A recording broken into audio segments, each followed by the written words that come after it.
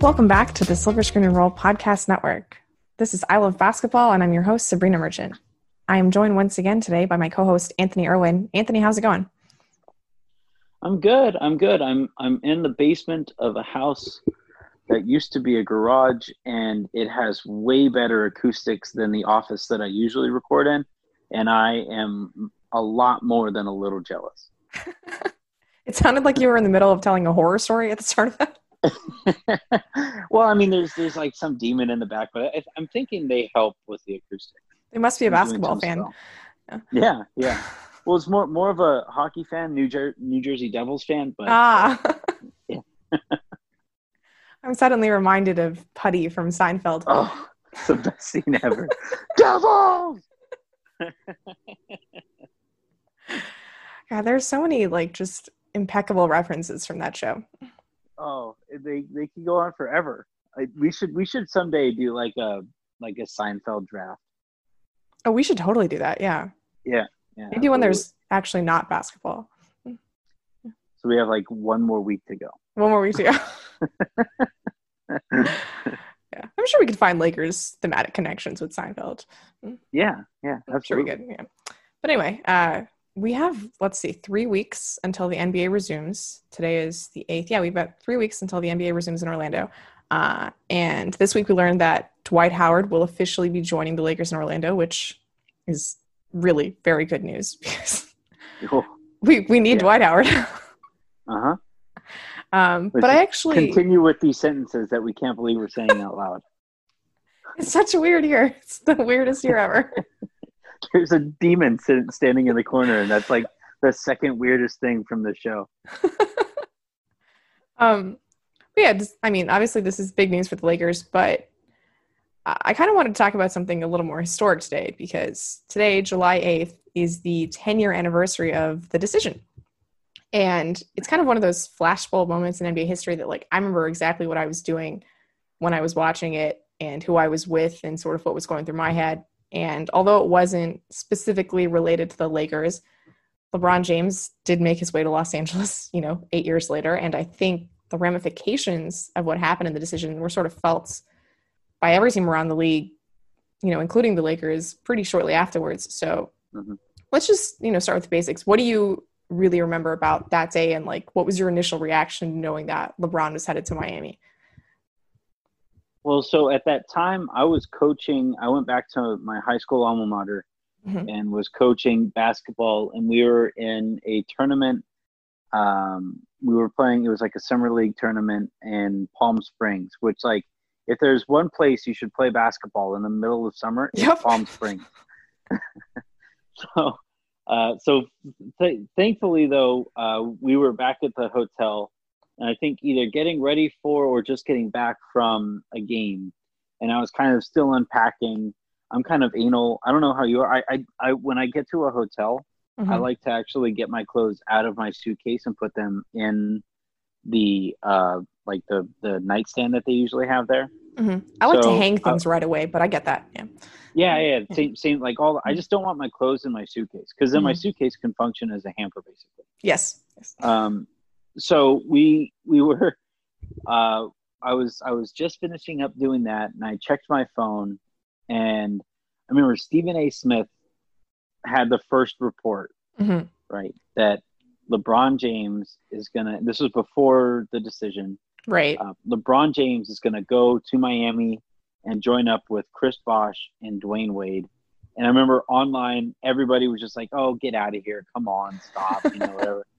And then lo and behold, you go to that press conference, and that's actually how it turns out. But I do remember getting the notification. It was one of the first kind of things that I remember. I think I was on Twitter for in 2010. I was pretty close. So I definitely wasn't on Twitter in the same way that I am now, which is probably for the better back then. And yeah, Stephen A. had that report, and I remember talking to the two varsity head coaches. I was the JV coach there, and I was an assistant with varsity, and I remember talking to Mark and Craig, and we were sitting there, and And Mark was like, "Oh, it's never going to work. Who's going to have the ball?" And Craig was like, "Yeah." They're both like high school coaches or, wannabe head coach, college coaches. So they're like, "Oh, how are you going to run the Princeton with this group?" I'm like, "Guys, that's not okay. Whatever." I don't think they're worried about running the Princeton offense in Miami. Yeah. Somehow I think LeBron James and Dwayne Wade are going to figure it out. They were arguably the two best players at that time. And like to bring this thing to a close, I remember the one takeaway that I had was I was kind of bummed because it looked like we were going to get a LeBron and Wade rivalry, and that was kind of taken away from us by this decision. But given the way it turned out and the way that it has kind of molded the league since, I think even those complaints have kind of fallen by the wayside. How about you? Where were you at when all this went down? So I actually was at home watching it on TV. It was summer vacation when I was in college. So I was with my brother, and I remember earlier in the day, getting that Stephen A. report that he was going to Miami. And my first thought wasn't like, oh, this is ridiculous. My first thought was, why would he ruin what's about to happen on television? Like, it was the first time that I really experienced something where a reporter had deliberately broken the television product, right? Yeah, obviously this happens all the time. Spoiler now, where Woj and everybody, blows who's going to draft whom before the actual draft happens. Even now that he's actually employed by ESPN, he still blows it. But I just couldn't believe that. I was just like, why would you ruin this television special? There has to be something amok here. And then I remember thinking throughout the whole event, just with, oh my God, Jim Gray was at his most dull that day. Truly, there was just no joy in the building. Here's this momentous occasion, and Jim Gray is like, "All right, so what's the weather like? Have you told anyone?" By the way, if you're gonna have if doesn't Jim Gray look and sound like a Jim Gray? Oh my God. We talked about how much I hate the color gray last week. It just fits so well. He's like, if old pajamas were made human, you would get Jim Gray. Mm-hmm. And then LeBron's wearing that the purple checkered shirt, right? And I remember thinking LeBron was so cool before that, and then just watching him sit there for 35 minutes, I was like, what did I ever see in this guy? This is the dullest thing I've ever watched. Yeah, I don't think I watched. I think I waited. I think I turned it on and I saw that they were just kind of taking their time. Okay. So I went away and I think walked down the hall because the coaches had some beer in their mm-hmm. room. So I walked down the hall and grabbed a beer and then, kind of made my way back and finally caught it at kind of the very end. But yeah, the whole, when you think about it, from a 35-minute special, mm-hmm. the word, it's just I'm taking my talents to it's 10 total words that actually matter. Right. I used to think that college kids were overdone when they would sit there, have all the hats and make their announcement, but those were remarkably efficient affairs compared to what LeBron James put on. Yeah.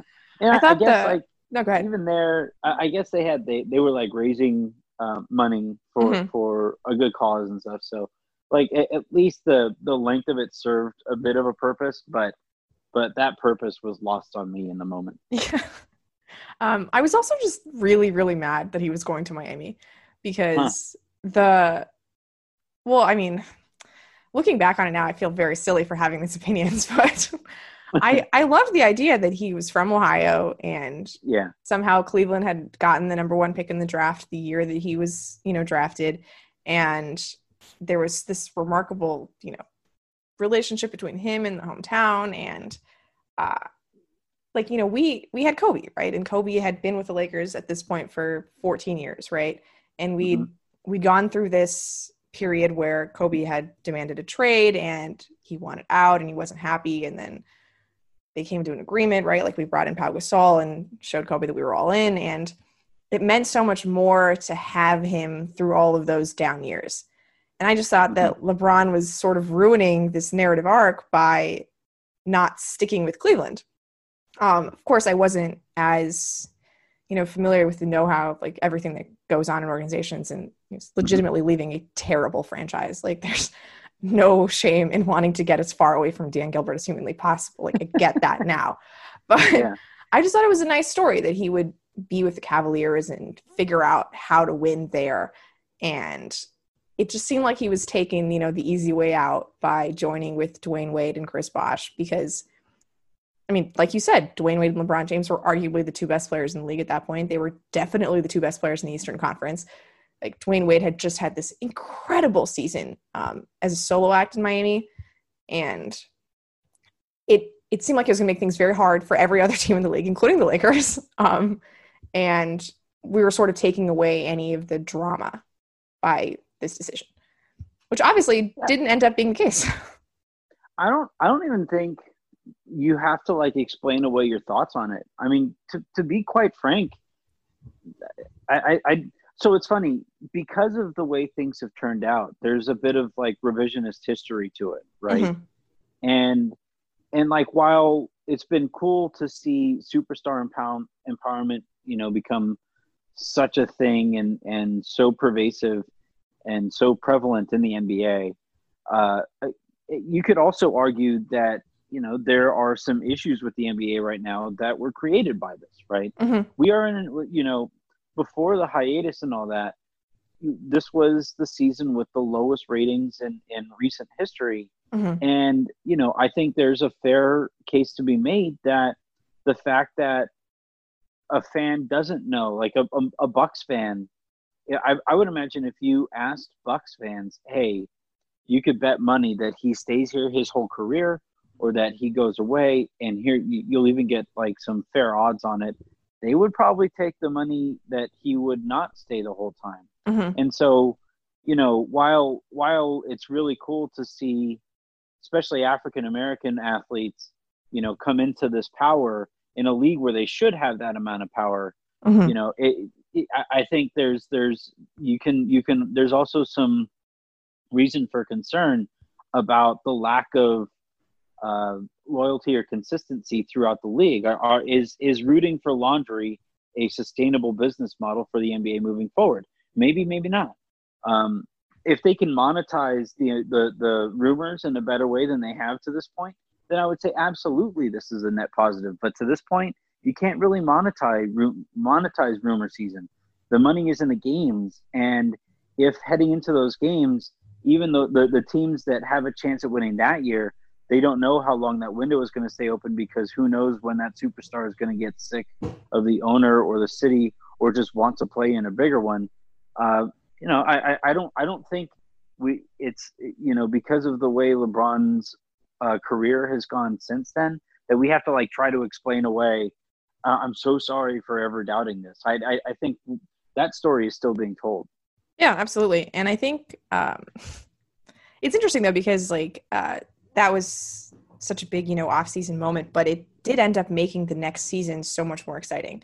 Like all of those games took on an extra level of importance because there was this huge villain that everybody wanted to root against. Like I shouldn't remember this, but like I remember the Heat were 9-8 when they played Utah. I loved it. And like incredible, Spo like and LeBron like bum shoulders as he's walking back to the bench, and Millsap has this huge game for Utah. Like these are not necessary details to have in my head, but they were such important games. Like the magnitude of them felt so important because LeBron had created this spectacle in Miami, and I think it was great that like we were able to gain that level of importance in the regular season that the NBA kind of struggles with, generally speaking. And as much as I like, the idea of player empowerment and athletes having their own agency in their careers, like I do wish we were still kind of in an age of longer contracts, where players stayed in the same place for a certain time. Like it's very silly to watch TNT and Charles Barkley like messes up every single answer on who he played for, but like it's a real thing. Like nobody knows who anybody is now because they're moving around so much. And I don't think it all dates back to LeBron James. Obviously, the collective bargaining agreement made structural changes that made that possible. But I do think it's fair to say that, like, he inspired other stars to say, hey, we can do this too.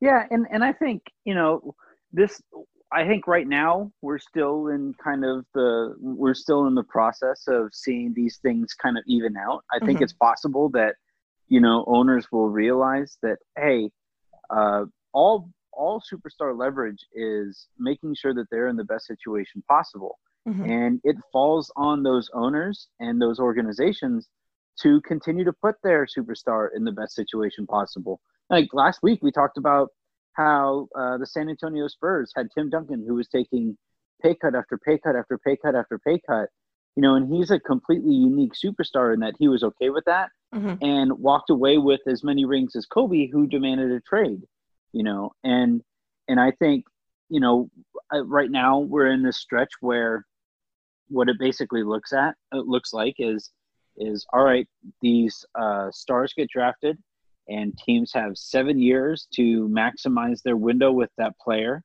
and then that player is going to leave. Well, at some point, the league will be, whether it's the CBA getting figured out where there isn't such a giant bump for superstar pay that really hamstrings any team that signs a supermax contract to a player who probably isn't really worth a supermax. Maybe it'll be, they'll figure out a way to have the salary cap not as affected by those superstar contracts, so that the player can get fully paid and they can build a team around them. Like, we're still figuring those things out, and maybe, at the end of the day, or when it's all said and done, we can look at that moment at the decision, and we can say that was the beginning of this process that got us to a really cool spot here. It's just that, like, right now, I think we're still seeing some of those growing pains. And like the other two, it was a completely different sports world, and you and I were completely different people. I think I was 23 years old when this happened. And there are a lot of things that I said as a 23-year-old that I would probably take back, especially in my coverage of the NBA. And so for the way that went down, and the fact that at that time there was still a bit of a debate between LeBron and Kobe, I was going to use every bit of ammunition possible to paint LeBron in a negative light and make Kobe, build Kobe up to the superstar and legend that I considered him to be. Yeah, I mean, I think about the decision a lot, but like, it really was the rally afterwards threw me off, because yeah, obviously, like, I think I was one of the few Laker fans actually that kind of accepted that LeBron was better than Kobe at that point. Even though the Lakers were coming off back-to-back titles, it still seemed like LeBron was doing a lot more with what little he had to work with in Cleveland. But that was my main concern was, I don't want LeBron to be in a position where he can contend with Kobe's legacy, because at that point, literally the only thing we had in our favor was rings, right? Like, that was it. Yeah. Like, yep. I think LeBron's a better passer. I think he's a better offensive player. He's definitely a better defender. But Kobe's got 5, and LeBron doesn't have any. Right. That's a complete stance that I had at that time. Although I would probably grant that, like, even at that time, I considered I could. If I didn't consider LeBron an out-and-out better player, I definitely saw where that was heading. Right. There was, the conversation was still going on for like 3 years beyond the point where LeBron had cemented himself as the better player. But at that time, we were like right at that point, right at that inflection point where it shifted, And like you said, Kobe was coming off of like that 2-year period where the Lakers won those back-to-back championships. That's my favorite Kobe Bryant ever, where he was so insanely skilled. Obviously wasn't the same athlete that he was, during his prime or either of his previous 2 primes. Was obviously a better teammate, had figured out some better ways to facilitate the offense and all of those things. And so there was still, some arguments to be made there. There was also that one All-Star game where Kobe blocked LeBron and talked a bunch of crap after. Like, It was Kobe just, took the I All-Star just game remember way too seriously. it was so it made it so perfect though that they could Yeah. honor him the way that they did. Mm-hmm. And yeah, I mean, like I used all of that ammo, even while in the back of my head I was like, this probably isn't going to go on for very long. Like I was still going to go out there and troll LeBron fans, and you know, this is a safe space. This isn't being recorded, right? No, we're okay. Yeah. Echo some of Skip Bayless's points about Woo. the clutch gene. Like every so often, I would throw that stuff out there, and you know, some of it was for ruffle feathers, but some of it also was like, you know, Kobe just seemed to accept that moment in a different way than LeBron did. Maybe that was made easier by the talent of his teammates around him, but you know, nonetheless, or that notwithstanding, I still kind of looked at Kobe and I looked at LeBron. And I was like, I still rock with Kobe. Yeah. I think you've hit on something interesting here, which is sort of like how the decision affected the Lakers specifically. So let's take a quick break and then come back and talk about that. So obviously, you know, in the years that have passed, the Kobe LeBron debate became a, you know, big talking point. But I always thought of plenty of bait there too. Like plenty of there's bait, so yeah. much. I always thought of Dwayne Wade as the real Kobe rival. And that was, you know, partly because he was put in that same situation that Kobe was, where he got to win with Shaq early in his career. And he was the two guard, right? Which, I mean, obviously positions don't mean a whole lot now, but they seemed to then. And he just seemed like a more natural foil for what Kobe was. And one of the things that kind of bummed me out about the decision was that now Dwayne Wade wasn't going to be the best guy on his team. So it was kind of hard to have that one-on-one rivalry with Kobe at that point. Yeah, I kind of wonder how much that has to do with, like, at that point, Kobe was still the better player, I thought. Yeah, I think so. And you know, I'm sure, like, there's a whole bunch of VORP and BPM and whatever other acronyms people want to throw at me that might say something different. But at that point, I still felt like Kobe was the better player. And I actually kind of agree with you, but I kind of wonder how much that has to do with the fact that Kobe was a better player. Like, no, actually, Dwayne is his rival here because it looks to be like it could continue to be a rivalry. It didn't look like LeBron was going to have a rival for very much longer. You know, it didn't. LeBron was on a trajectory that, you know, you really thought, man, once this guy learns to shoot a three-pointer, and he was already making progress in that regard, it's effing over. Yeah. There's nothing that anybody's going to be able to do. And so I kind of looked at Wade and some of the other guys that were around Wade's kind of talent level, Russell Westbrook, James Harden to a lesser extent, Deron Williams, etc. Deron Williams. What a throw. I looked at I remember looking at those guys and I was like, okay, yeah, that's the conversation. Maybe the conversation with LeBron is slipping to a point where we've reached the point of no return there. But if you try to tell me Kobe isn't the second best player in this league, we're going to have problems. And it just so happened that Wade was the closest thing, I think, to that. And you're completely right. And one of the bummers there was that, you know, we never really did see a like absolute prime Wade with his own like competitive team ever again. I think that's why we hold on to that Kobe shot that he hit against Miami, that banking three-pointer to win that game in 2009. Like, that's such a memorable moment for me because I loved those Lakers-Miami games. Every time Dwayne played against Kobe, he brought it. I mean, most young guys will say that, like, they loved playing against Kobe and they brought it at an extra level, but you really felt that with Wade. And those Heat games, even after Shaq left, just felt a little more electric. Yeah. I think Wade has told a story, right, where he like broke Kobe's nose, called him to apologize, and Kobe said, "I love it." Yeah, because it was during an All-Star game. Again, he takes this stuff so seriously. But I actually also loved, because you mentioned that shot. I remember after that game, Wade and Kobe met in that tunnel, and you know, like one of the all-time, you know, it was memed and people applauded it at the time. But I actually thought it was kind of lame that Paul Pierce, they asked him, like, did you call bank? He's like, I called game. I was like, okay, so you didn't call bank. And like the one thing I really enjoyed about that shot from Kobe was that he saw Wade in the hallway, and he so sheepishly like walks up to him. Wade's like, "You mother," you can see that interaction between them, and Kobe's like, "I'm sorry, man. It just happened to go in. Just happened."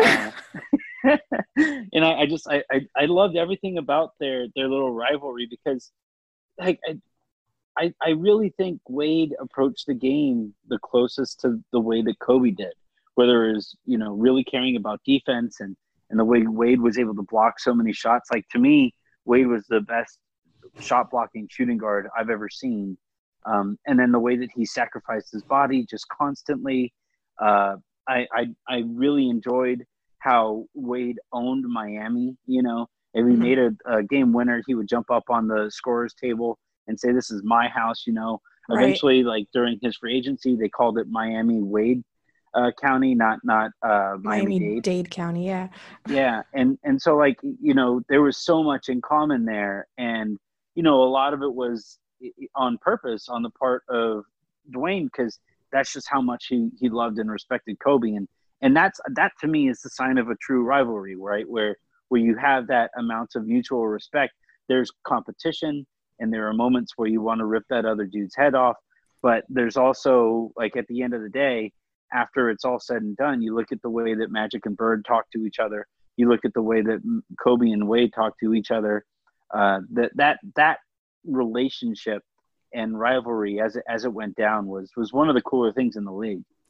Yeah, I think one of the problems I have with the decision then is that it kind of makes it harder to have individual rivalries because, like, Dwayne Wade's role becomes lesser on that team, and it's Miami just became one complete villain. Like Miami had their thing with Boston and Miami had their thing with Indiana, but it just never felt like during that time that, like, we talked about Chris Bosh against other power forwards, or we talked about, Dwayne Wade against other two guards. Like, that thing with him and Kobe sort of died out during those 4 years.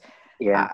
Because of the super team, right? Like, the individual battles kind of went away. And I miss that. Like, I kind of felt that same thing with Golden State. Like, we had this whole LeBron, KD rivalry going on for the first, 8 years of their careers. And then Durant goes to Golden State. And I know they played each other in the finals twice. I still never felt like it was a LeBron Durant thing. It was just a Golden State Cleveland thing. Yeah. I mean, yeah, they were technically on the same court, but you look at their teammates and it's like, that's not a one-on-one. Like, that's not close to a one-on-one thing. And the other, I also kind of want to chuckle a little bit at the fact that we ever considered Chris Bosh a villain in any way, shape, or form.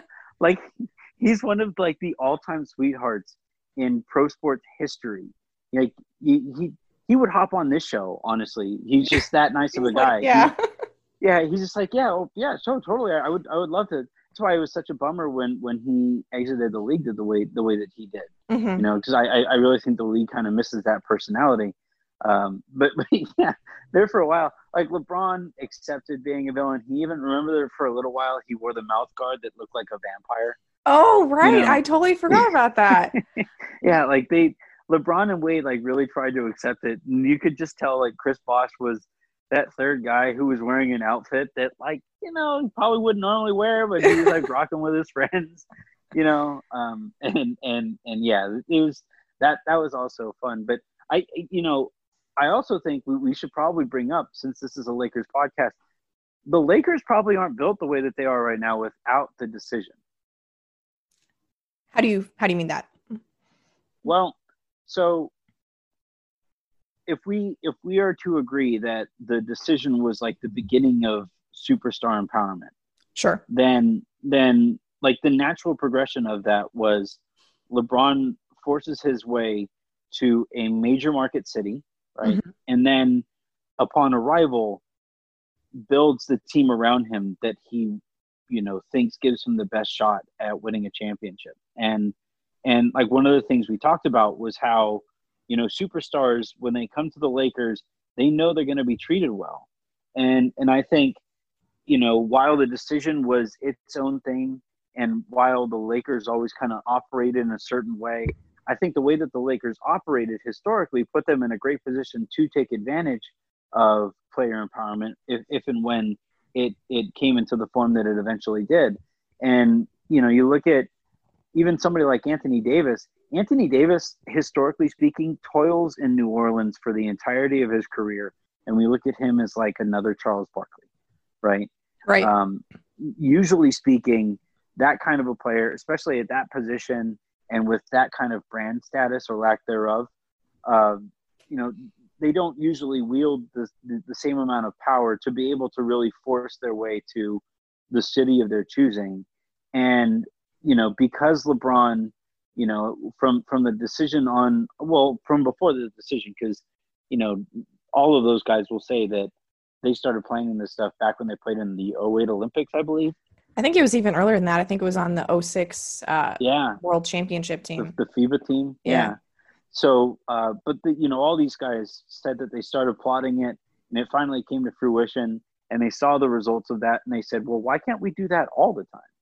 and I think, eventually, because of the position that the Lakers had put themselves in, by way of treating Magic Johnson the way that they treated him as a superstar, treating Kobe the way that they treated him as a superstar, Kareem, you go on down the list. There are very few superstars who can look at the Lakers and say, they didn't put me in every opportunity possible to maximize my career, both on and off the court. So if the league is entering an era where that is something that is going to be hugely important in allowing players to, or something that players are really going to value in making their eventual decisions, then I really feel like that decision and everything from it, this is one of the kind of natural steps along the way. I don't think this is the end game. It's going to be really interesting to see what Anthony Davis does as a Laker after LeBron retires or leaves or whatever, whether or not LeBron even retires a Laker. I think just in general, this was one of the natural kind of steps along the way. And while we never wanted to acknowledge it at that time, that was probably a big step in the right direction that the league could have taken to eventually benefit the Lakers. Yeah, see, when I was thinking about how the Lakers were affected by the decision, I was thinking more immediate, where, like, we love the 2010 finals, obviously. It's a very important moment in our franchise's history. But I do think by LeBron joining Miami, they created another level of team. Like, that Miami team was better than anyone that we had to play in the playoffs from 2008 to 2010. And they just, I think, set the league on a different standard than it had been operating for the previous 5 or so years. And so you see, teams trying to play catch up, like the Lakers trading for Chris Paul and then eventually trading for Steve Nash and Dwight Howard, right? Like, I don't think those are the moves they make if there aren't super teams, teams of that caliber that exist on the other side of the bracket. Like, I really think that Miami forced, and then the way they started playing, with Chris Bosh stretching out and moving Shane Battier to the 4, like, they were sort of the progenitors of small ball in a way that actually won, right? Like, everyone gives Mike D'Antoni and those Suns teams credits, but like, no one wanted to do that if they weren't sure that you could get a title out of it, right? But once Miami proved that it was a winning concept, it was like, okay, well, you sort of see the rest of the league start to catch up. Exactly. And like, the way the Lakers were built was not equipped to handle that Miami team, like those title winning teams with Gasol and Bynum in the front court, but they tried to move in a direction where they could potentially match up with a Miami or a team of that ilk. Obviously, it didn't end up working out for a variety of reasons, but I think just the type of team that LeBron ended up creating in Miami is also so important in like the arc of this decade in the NBA. It's funny. The league, I think, is always in kind of a constant battle between, battle for its own identity, even between, do we want to accept that we are just a league that has been dominated by super teams? Do we want to make like the scrappy San Antonio Spurs teams feel like, that is the direction that we want to go in? I think the natural kind of the way that the league is most accustomed to operating is with super teams. And, as much as we hated that decision at that time, it really opened up. So the bummer from the Golden State Warriors Kevin Durant run is that they were never going to be close to be caught. Yeah. Right? Like there was that team was so good that no matter what moves were made, if that team was healthy, there was no team that was going to be able to compete. That's why, like, that was such a bastardization of the super team that I think it was bad for the league. Mm-hmm. But that Heat team was still pretty flawed. Like they were they were incredible at the top, Mm-hmm.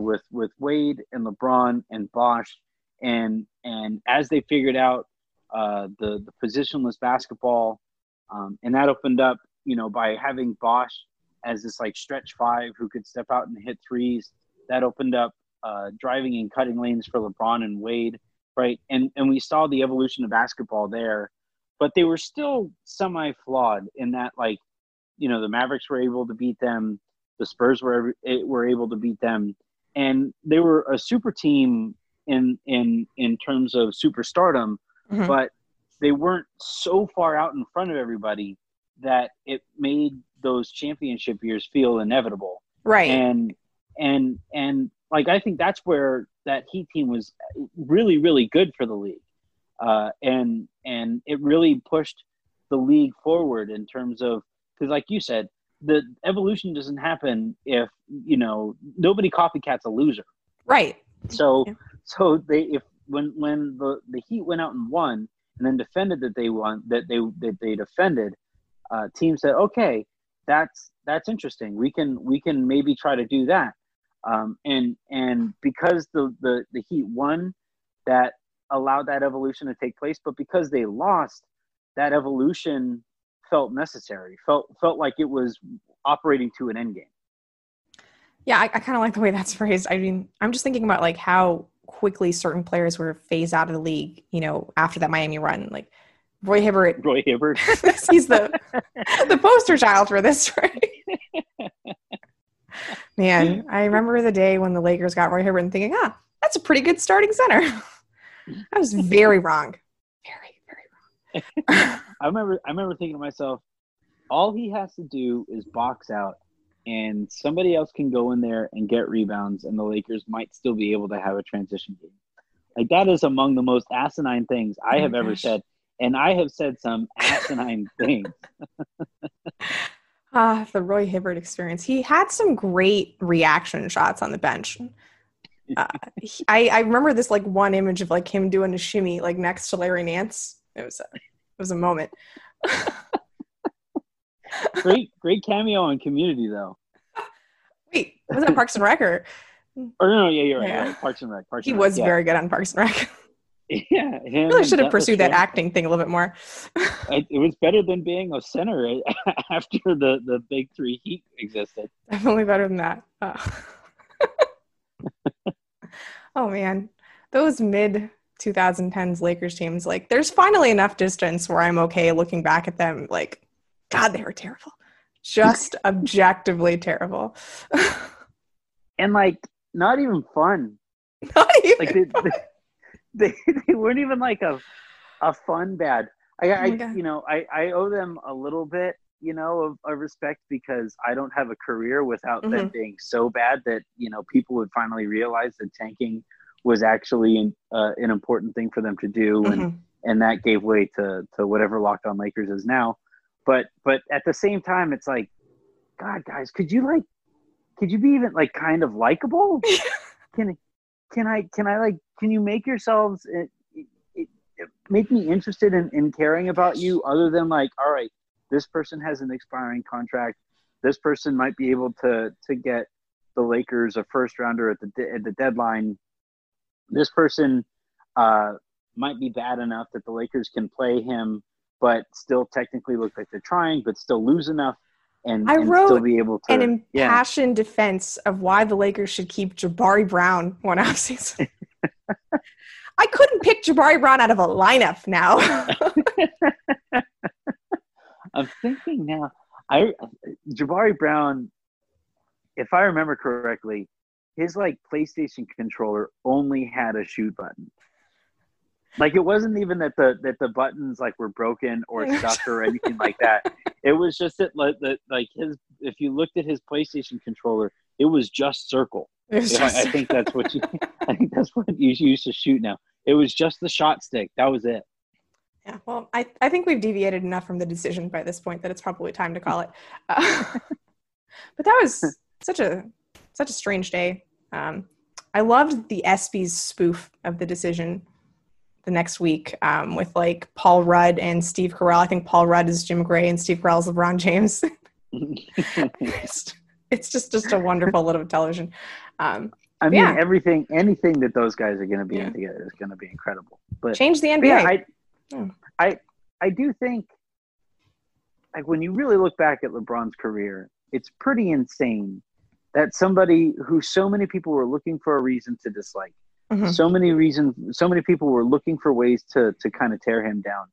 The only misstep he has ever made publicly in his career has been the shirt that he wore during the decision.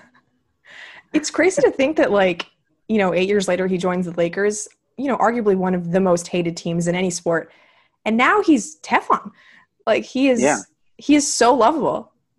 I mean, I think it says a lot for kind of how far out ahead of the league that LeBron was.